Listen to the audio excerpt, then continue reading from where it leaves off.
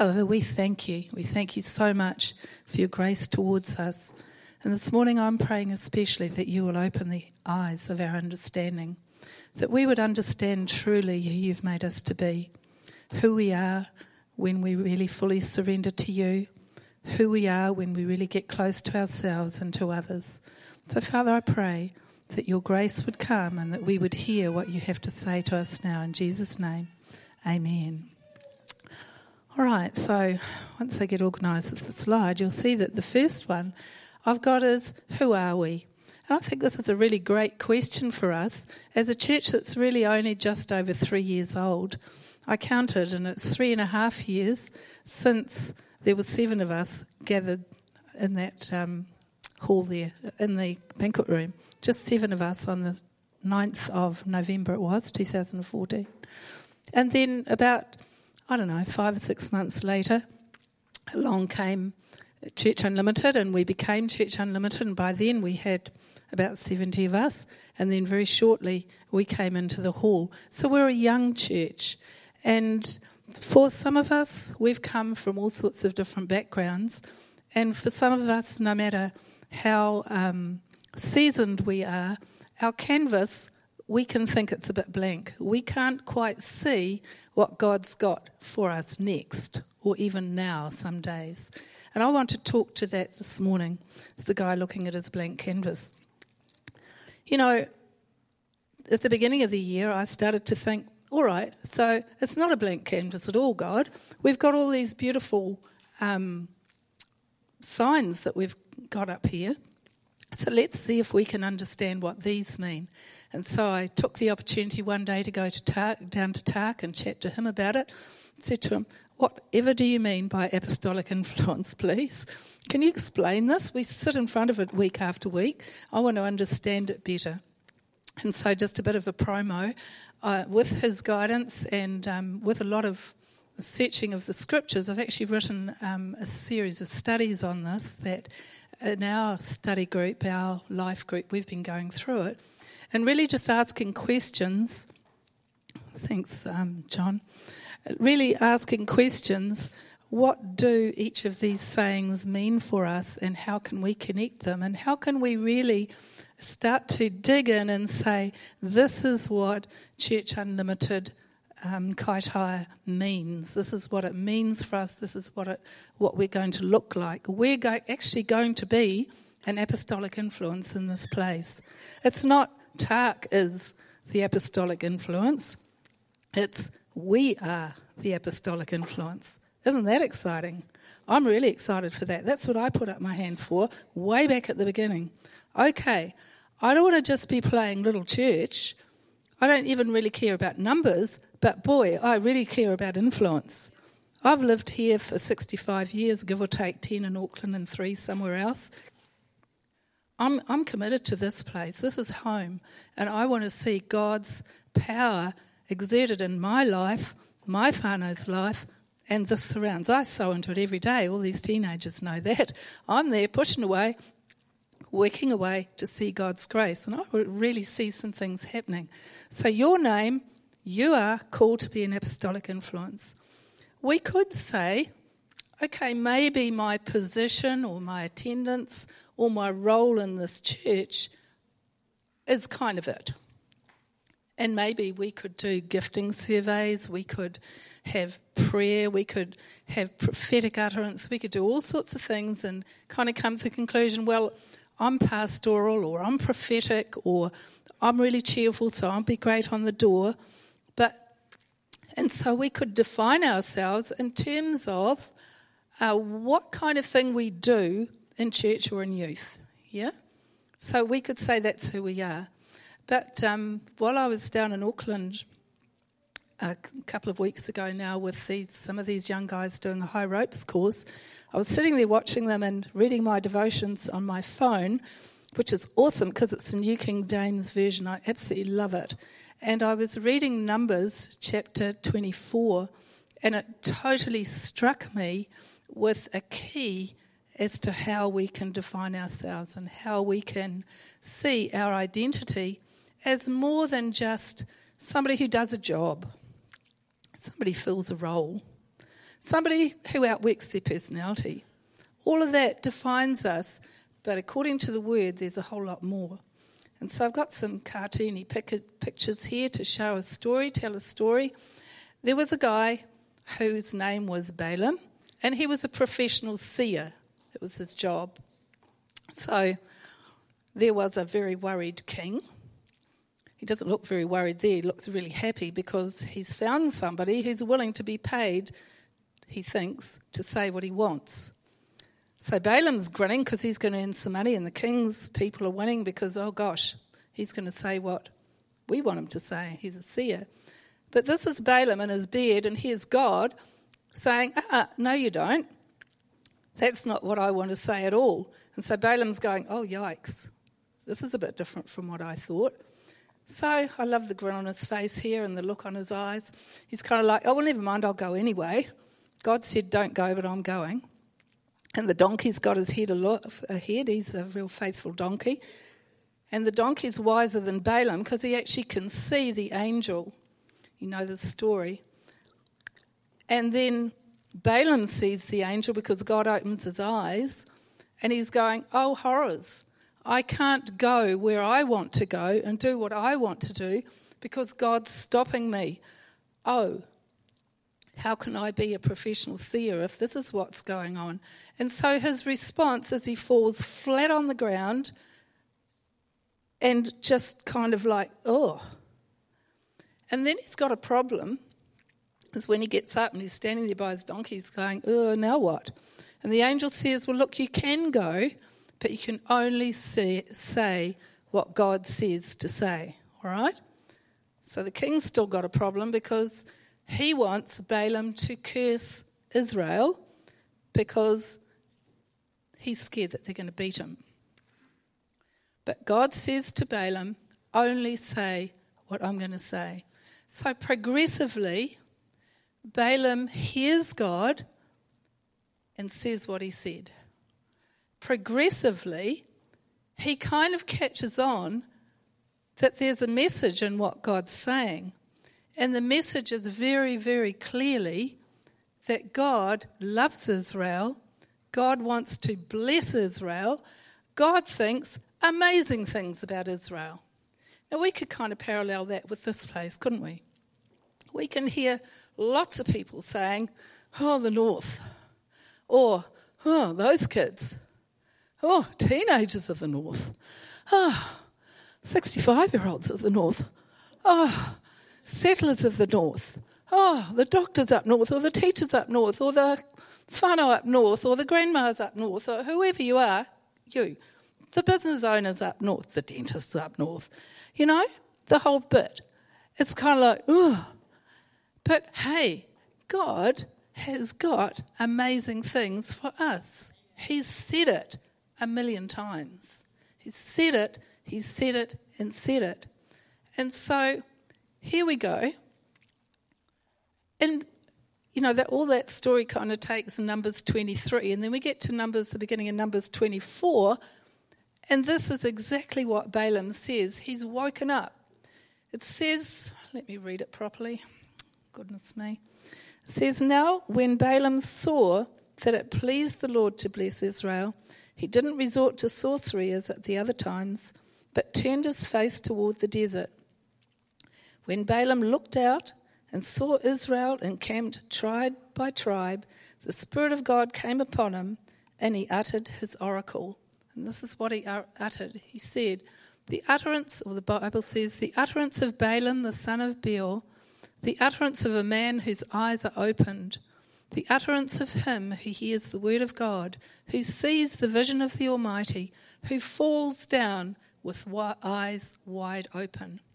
How lovely are your tents, O Jacob, your dwellings, O Israel, like valleys that stretch out, like gardens by the riverside. And then there's a whole lot of the cool things that God thought about Israel. Now that is a totally different falling down before God than the first time he fell. When the donkey played up and he was trying to get the donkey to go, he fell flat on his face. It was kind of like desperation. Oh God. This time he falls flat on his face with his eyes wide open because now he sees. oh my word, this is what God has to say. And that's how I would love to be defined. I would love to be defined as somebody who actually saw or sees what God wants to do, and I'm falling on my face because I'm consecrating myself to God. I'm doing whatever I'm doing by faith. Can't do it without Him, but I've got my eyes wide open. I see the hassles. I see the challenges. I see the difficulties. I see the hurt, the pain. I see the triumphs. I see the excitement. I see the loss. I see how awesome everybody is or how troubled everybody is. But I'm flat on my face with my eyes wide open, seeing what God can do about it as well. That's what I reckon it would be cool for us to be defined as. So, we could be a little bit tough on poor old Balaam, and we could say, well, he was a bit deaf in the first place, wasn't he? But I've got a picture of a diary there because I just want to tell a little bit of an anecdote. There's something that happened about 20 years ago now. It seems a long time ago, but it doesn't seem that long to me. I'd been teaching at Abundant Life just as a volunteer, and it kind of got a bit hoo-ha trying to set up secondary because there was only me and just a few kids, and I had to teach everything, and oh my goodness, and my kids were getting older, they were teenagers, and need to earn some money, so I went to Kaito College. Okay, so there I am, teaching away, and I'm thinking, it's about 17 years since I was doing this, I think I'll pick up the ropes from where I left. So when I left full-time teaching at a state school earlier, I'd done half of the training to be a school guidance counsellor because I was really interested in helping the kids I taught at Mangere College. And so I thought, good, I'll finish that. So to do that, I had to be appointed as a dean, so I'd apply, and they'd say no. I think, okay. I'd apply, they'd say no. I think, darn. They thought that I was just too, Pākehā or wussy or something. And I remember one day, it was so funny, this big dude that I'd taught at Mangere College came in. He was now a dad of a kid at Kaito College. And, his kid was challenged in class. And so I had to have a meeting with the dean, the head of science, I think it was, the head of science and me and this guy. And I didn't know that he was the dad. I'd kind of forgotten him. But he walked in, he goes, it's you. Gives me an enormous hug. He was big. Dean kind of looked at me and thought, maybe she's not so wussy after all. Well, no. Anyway, meanwhile, I was kind of seeing that what I was seeing at Kaito College, I thought we could do well at Abundant Life. So this is 22 years ago. So on the one hand, God was showing me something, but on the other hand, I was like Balaam. I was quite determined I was going to do something else. And some of us have moments or times or even years like that. I had 3 years like that. So every time I went forward for prayer, the answer for prayer was, the way the people would pray was, pray that you will do God's will, that you will hear God's will, that you'll obey God. Well, I thought I was. I was in church every week. I thought I was obeying God. Okay, I'm going to apply again. So I applied again. And this particular morning, it was so funny, I'll never forget it. I sat up in bed and I thought, I suppose I better pray about this because it doesn't seem to be working. So I prayed about it. And immediately the scripture came into my mind. There is an open door of effective ministry for you. That's one of what God said to Paul. I thought, okay, so it's not this door, is it? Okay, I'm meant to go back to Abundant Life. Okay, cool. So I went to the interview and said, no, sorry. And by that time, they'd decided I wasn't a wuss, and the principal swore. Such a funny story, because I had to then go back to Abundant Life. It was in Sheridan, and Irene and Danietta were coming into year 12, and there was nothing set up for sixth form. I had to, at the beginning of the year, set up all the courses, contact the NCQA, and then teach it all. I was like, oh gosh, me and Terry Swart. But God called me back to do that, and I knew that that was what I was supposed to do. Yeah? But it took me to see it. I didn't see it. But it took me time to see it. I didn't kind of realise that I'd taught all the different subjects I did at Kaito College, which was several, to kind of catch on that I could do it well. Yeah? So God kind of gives us a process sometimes. My next slide is poor old Balaam looking surprised and the donkey looking equally surprised. Sometimes God surprises us, yeah? It's not how we think it's necessarily going to be.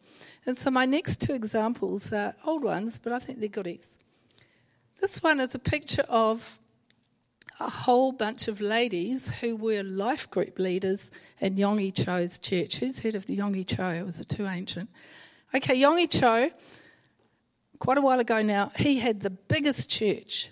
Now, the way he got such a big church was doing something that was totally different from his culture. In his culture, the men were expected to do everything. And so he went to the men and he said, I believe that we'll have a fantastic church if we have life groups, if we join together in small groups. And the men said, nah, that's what we employ you for. You're the pastor, not gonna. So I thought, okay. Now what? And the Holy Spirit said to him, talk to the women. So he talked to some women and they said, yay, of course, we'd love to. And so he formed a process of sending out women 2 by 2 through all the different apartment buildings in Korea. Ended up with this fantastic, huge church. I grew up on that story.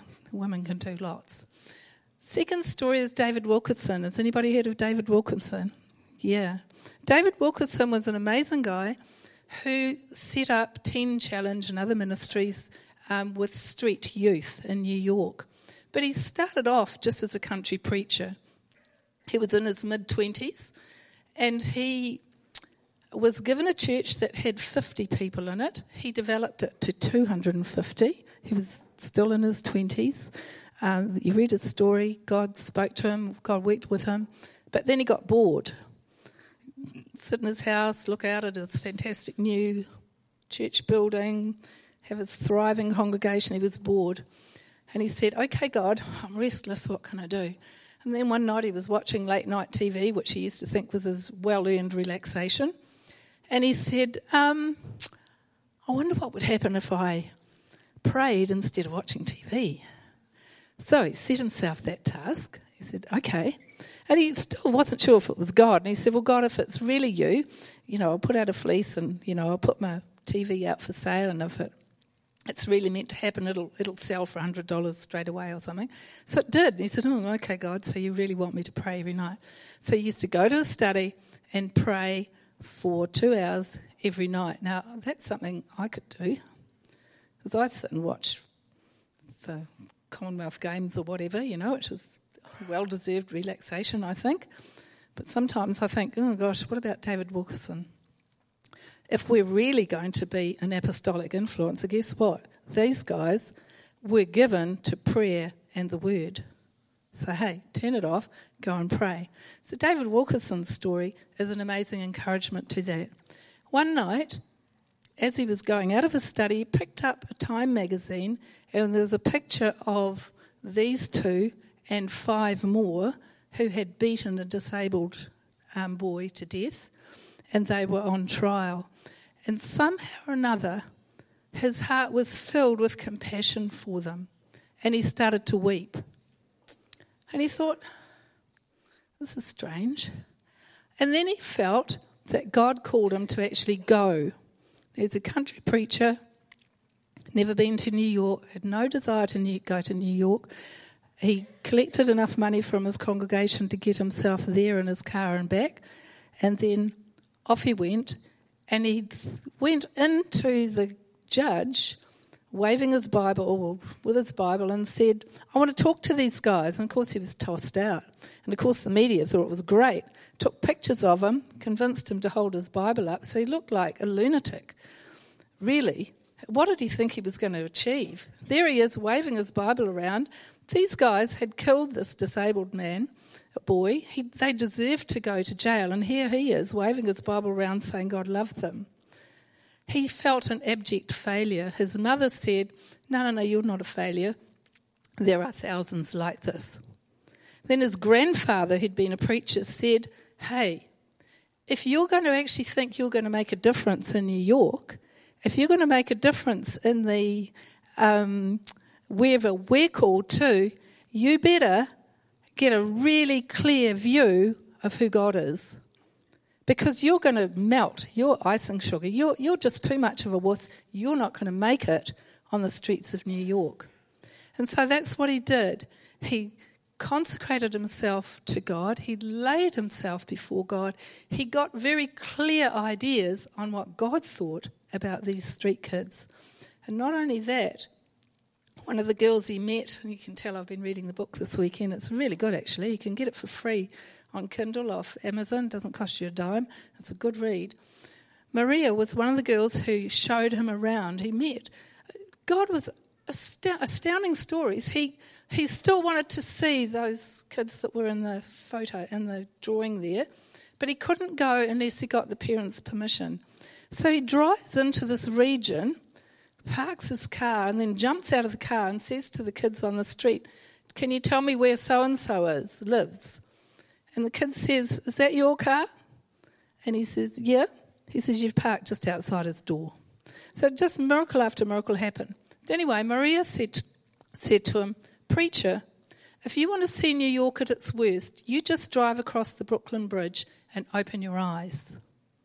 So this is what I want to go in to talk about at this stage, is that hearing and seeing is really important. We don't just sit here and look at all this and go, yeah, that's me, and off we go. It's a case of developing this hearing and seeing things, guys. And the same for you teenagers. You know, I watch and see the amazing lives that you lead, the way you encourage one another and everything, the situations you live in, we all live in. I remember living in as a teenager and a child. It's a case of doing some hearing and some seeing. So there is a difference. Job, for example, said, "My ears have heard of you, but now my eyes have seen you." He was talking about God. "Therefore I despise myself and repent in dust and ashes." In other words, if you think about it, there could be somebody making a tremendous racket over there in the foyer, but we wouldn't see them, we wouldn't know who they were, yeah? There could be somebody screeching out there and we would all go, "Oh, poor Sunday school teachers, I wonder what's going on," but we'd have no idea. We wouldn't actually even have much of an idea if we just sort of pulled the door over and kind of peered through the door. We'd only have an idea if we did what Maria told David Wilkerson to do, which was actually go into the situation and sit there and think about it, yeah? So it's about getting close to God, but also close to the people involved. So hearing is far off. Seeing means you get close and it prompts you to action. Making sense? Awesome. Okay, so I found this amazing passage. I didn't even realise this before a couple of days ago, that Jesus worked like this too. Isn't this amazing? He was human. Look at this. Lazarus died. John 11. When he heard of Lazarus' death, Jesus said, "This sickness will not end in death," but he remained where he was for 3 days. Now, I've always understood that he did that purposely so that you could see a greater miracle, yeah? But there's a slightly different twist on it here. Then the bit in between that I haven't put on the slide there is 11:6, 3 to 32, when Martha comes out to meet him. He preaches a whole sermon to Martha. He talks about the resurrection and so forth. So he's saying plenty of what God's going to do, but it still hasn't happened. Yeah. So he's saying, "Yeah, Martha, didn't matter that I wasn't here. You know, I'm the resurrection and the life. Lazarus is going to be raised, you know." So again, when we're kind of at a distance from a thing, we can talk about it, we can know about it, we can even say the truth about it, but nothing much happens. Yeah? I could know about my class, talk about my class, but until I get close to my students, nothing much is going to happen. Yeah? So, when Mary came where Jesus was, John 11:32, and saw him, she fell down at his feet, saying to him, "Lord, if you'd been here, my brother would not have died." Therefore, When Jesus saw her weeping, he groaned in the spirit. In other words, he was moved and was troubled. And he said, where have you laid him? So do you see the parallel with us and Jesus? When we get close and actually see the person's grief or see the person's trouble, we're moved to actually said, okay, where's the tomb? Now I'm going to get going. Okay, they said to him, Lord, come and see. Not, no, Lord, sit over and have a kai and hear about it. No, Lord, come and see. Jesus wept. He identified with the people. Jesus wept. Then the Jews said, see how he loved them. Loved him. Won't people feel like this about us too? I don't hear about these Christians that meet behind closed doors and do their thing on Sundays and maybe even in the middle of the week, or maybe they rush past you because they're busy meeting all these commitments. They're actually going to cotton on and see how much you love people when you actually go where they are, spend time with them, yeah? I think it's pretty cool. But Jesus wept. Then Jesus said, the Jews said, see how he loved him. And some of them said, could not this man who opened the eyes of the blind also have kept this man from dying? Then Jesus, again groaning in himself, he was moved again, came to the tomb. He spoke to Lazarus, and Lazarus was raised. Yeah, so that, again, it's that kind of going from hearing to seeing to worship to actually getting some action. Sometimes in our secular worlds,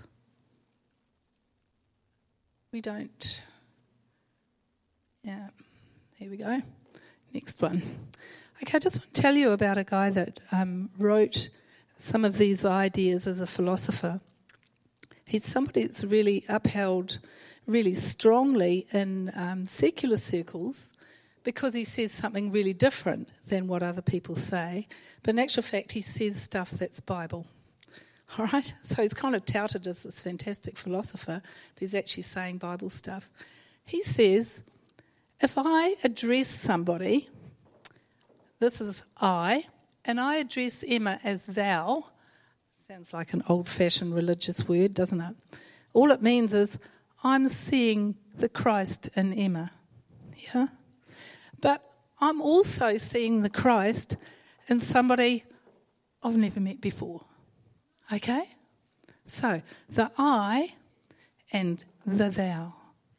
Everybody who's been created, I've never met you before, so the I and the thou. Every single person, every single one of those gang boys and all the hundreds of gang boys and girls and all the horrible rotten stuff that David Wilkerson came across, it's the I and the thou, yeah? This acknowledges the inherent spiritual value in all people, and it affects the way we see ourselves and other people. I hope that's not a bit deep, but it's definitely scriptural. We're to love others as we love ourselves.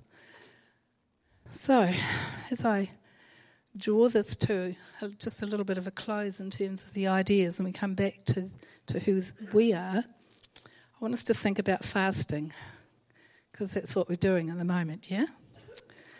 So I want to just read Isaiah 58, the last part of it, or kind of the middle part of it really.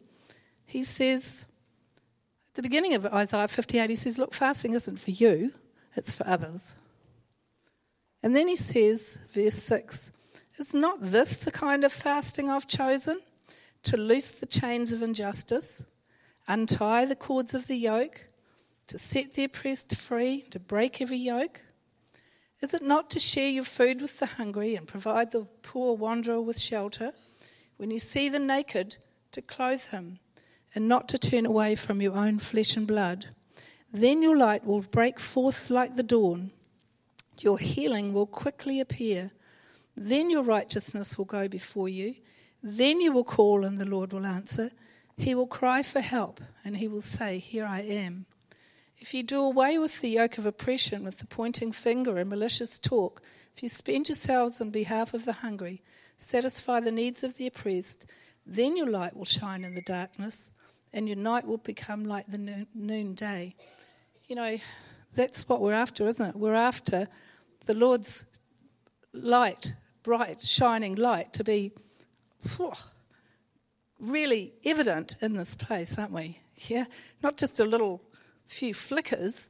We're really wanting to see the apostolic influence. We're longing to see the extension of his kingdom.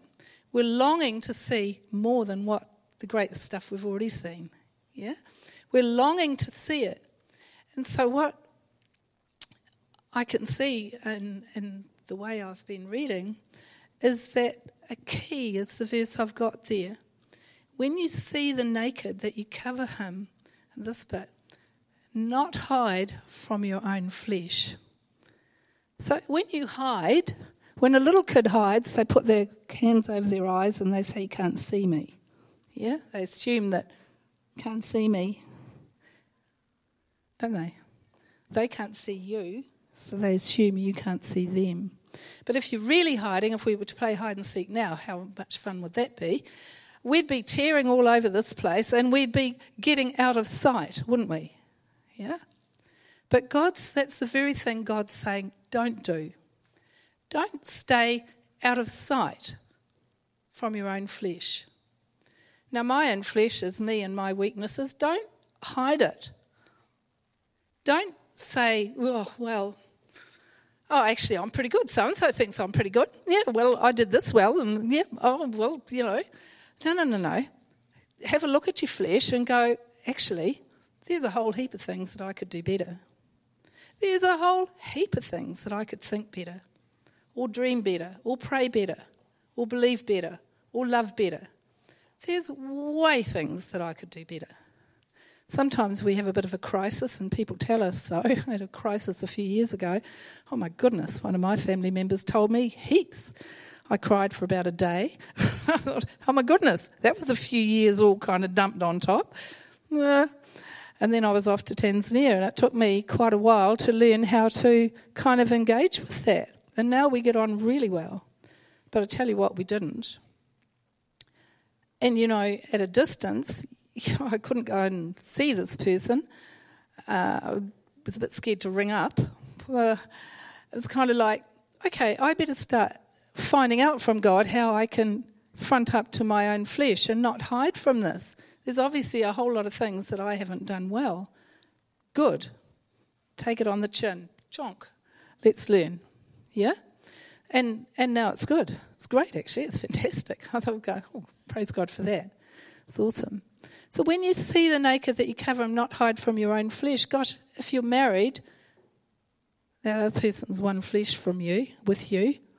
No hiding. Sometimes it's like, I can't even think how to answer that, Ellen. I've no idea. Yeah. Oh, I'm busy. Yeah? No hiding. Yeah, it might take me a while to think of a good answer or understand, but don't hide. Let's front it up together. Let's work it out together. My own children, my grandchildren. But I don't think our own flesh is meant in this passage to mean just our family. I think it's meant to mean humanity. Okay? So don't hide away. Make sure that you have that ability or that willingness to actually engage. Now, I don't know about you, but I can go through a day without particularly engaging. I still do my job, still be mum, still answer the WhatsApps, still answer the phone, still do the emails, but not necessarily engaging, yeah? So just as we draw this to a close, I want us to just focus on the last slide, and let's just think about what it would be if we were to identify ourselves as I'm Sue, one who sees and bows down with eyes wide open. So when I think about that blank canvas, what can I see? What's my vision? What do I see around here? What do I see in myself, my own family, this community, the people I engage with every day? What do I see? Is my response bowing down, which humbles me and enables faith? And have I got my eyes wide open? In other words, I can see what I'm going to do about it. Yeah? So I find that for me has helped me move on from thinking about I do jobs. Of course I do jobs. But it's the quality of heart, or the quality of engagement, or the quality of thought, or the quality of faith that makes the difference with how I do the jobs. Now, just another little anecdote just to finish. Last weekend we were up at my brother's 70th birthday, and I was sitting in a group with some cousins, and they started to talk about an issue that I'd heard about, and I kind of went, oh, yeah, well, didn't really like my Billy. I was just kind of like, well, okay. Had nothing to contribute. But here I am, sitting around with my cousins, hearing their passion and going, oh my goodness, this was actually part of my upbringing. I have this in common with you. In fact, I have this even more in common than you do, because I don't remember you being particularly involved, but I was. My mother made sure we were involved. Oh my goodness. So you're now passionate about this? So because I was studying this verse, I went away from there going, okay, God, do you want me involved with this? Do you want me to actually engage with this community? I've lived out of that community for years and years and years, and things are beginning to open up to suggest that maybe we would. Wow, that's different. That puts a different kind of few squiggles on that blank canvas looking forward. Wow. So I'm not about to rush in with big boots and say, oh, we'll do this, we'll do that, we'll do something. I'm just holding it gently before the Lord and saying, Lord, what do you reckon? I'm bowing down, but I've got my eyes wide open that it's not easy. Yeah? So just encourage us to do the same, all of us. Same process. A couple of days ago, I can think of one of my classes. I was like, they didn't get it. What can we do? Not you guys. It could have been you guys. No, maybe it was you. I'll talk about you. No, I won't. And you kind of go, they didn't get it. Okay, eyes wide open, they didn't get it. There's not much time. They better get it. Okay, what can we do? Faith. Sometimes I sit up at night preparing and I can't go to sleep until I've got it. This is what we're doing tomorrow. Cool. Yeah? So it's having that faith, that engagement. So I hope I've encouraged you. I hope I've encouraged you that we're all meant to be an apostolic influence. But to do that, we'd better start to get our eyes open on who we're called to be. And to do that, we're not talking about working ourselves out of, doing more. We're talking about being more, seeing more, hearing more, understanding more. Paul said, let the eyes of your understanding be opened. Let's see more and let's engage more. So as I draw this to a close, would really love to be able to pray with, and not just me, I've got a whole group of people that are willing to come and pray. If there's any of you that are sitting here and you're going, well, I don't know about this business of knowing God. He's not particularly close to me at all. If you're feeling like that, this morning would be a great time to make a change with that. Because as I've been sharing, I think the story of Balaam, the story of David Wilkerson, both of those stories show us very clearly that God loves us and he wants to be close to us and he wants to be involved in our lives. He wants to be involved in what matters to us. So if there's anybody who'd like to make that sort of first step this morning of saying, yeah, well, I'd like to have that kind of relationship with God in a moment when we get going with the music, perhaps now, I'll give you an opportunity to come forward, and there's some folk here that would love to share with you about that. Cecil's going to do that this morning, just sit with you, help you to understand how to pray, help you to understand how to make that initial step to making the initial process of joining up with God. Because I tell you what, I did that, I was about 17, I think, and it's brilliant. But there may be some of you also that would really love to have a little bit more light on your blank canvas? I'm not saying it's all blank, but you know what I mean. The what next? You know, if you'd really like support to understand how God might be able to walk through whatever you're going through with Him, with you, both of you together. We've got a whole bunch of people that would be more than willing to pray with you. So let's just sing our